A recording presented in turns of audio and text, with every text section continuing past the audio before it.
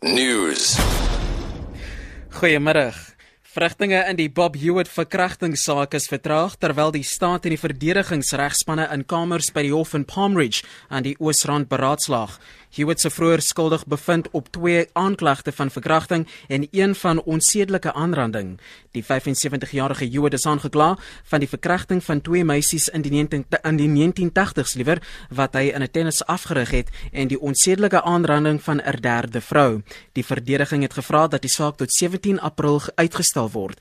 Hulle voer aan dat hulle getuienis kan lewer wat die saak moontlik kan omkeer.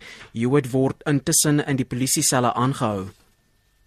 'n Maatskaplike werker wat verlede week in die Wes-Kaapse Hooggeregshof getuig het ter strafversagting in die saak van die veroordeelde moordenaar Thandi Maqubela, het onder kruisverhoor erken dat sy nie gefokus het op die bedrog aanklagte terwyl sy haar verslag saamgestel het nie.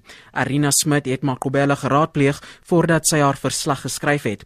Sy het 'n periodieke vonnis op 'n volledige opgeskorte vonnis aanbeveel. Die 60-jarige Maqubela is in 2013 skuldig bevind op aanklagte dat sy haar man, regter Patrick Maqubela, vermoor en sy testament vervals het. Die staatsaanklaer Bonnie Curry Gamu het Smit daarvan beskuldig dat sy ook nie gefokus het op die aanklagte waarop Maqubela skuldig bevind is nie of die gedrag wat sy getoon het nie. Smit wou egter hou vol liewer dat die weduwee nie misdadige gedrag toon nie.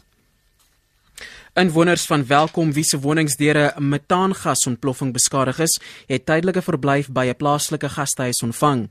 Die ontploffing het laat Saterdagmiddag by Harmony Gold se President Brand nommer 1 ventilasieskag tydens herstelwerk plaasgevind. 4 kontrakteurs is in die hospitaal opgeneem. Die mynbestuur het 'n rampbestuurspan aangewys om inwoners met enige eise by te staan. En dan ten slotte, Zambië beoog om sowat 8000 ton witmielies na Suid-Afrika en van sy buurlande uit te voer nadat die land een van sy grootste oese nog gelewer het. Die minister van Landbou, Given Lubinda, sê Zambië het 'n oorskot van meer as 1,9 miljoen ton. Suid-Afrika sal na verwagting 'n groot tekort aan mielies hê. Volgens die oeskattingskomitee sal Suid-Afrika se mielieoes 32% minder as vir die jaar wees vanweë lae reënval en mielieproduserende gebiede. Suid-Afrikaanse handelaar het na berig liewer word ook bestellings vir geel mielies in Argentinië geplaas om die tekort oor te brug. Vir Grip FM nuus, ek is Gina Beteni.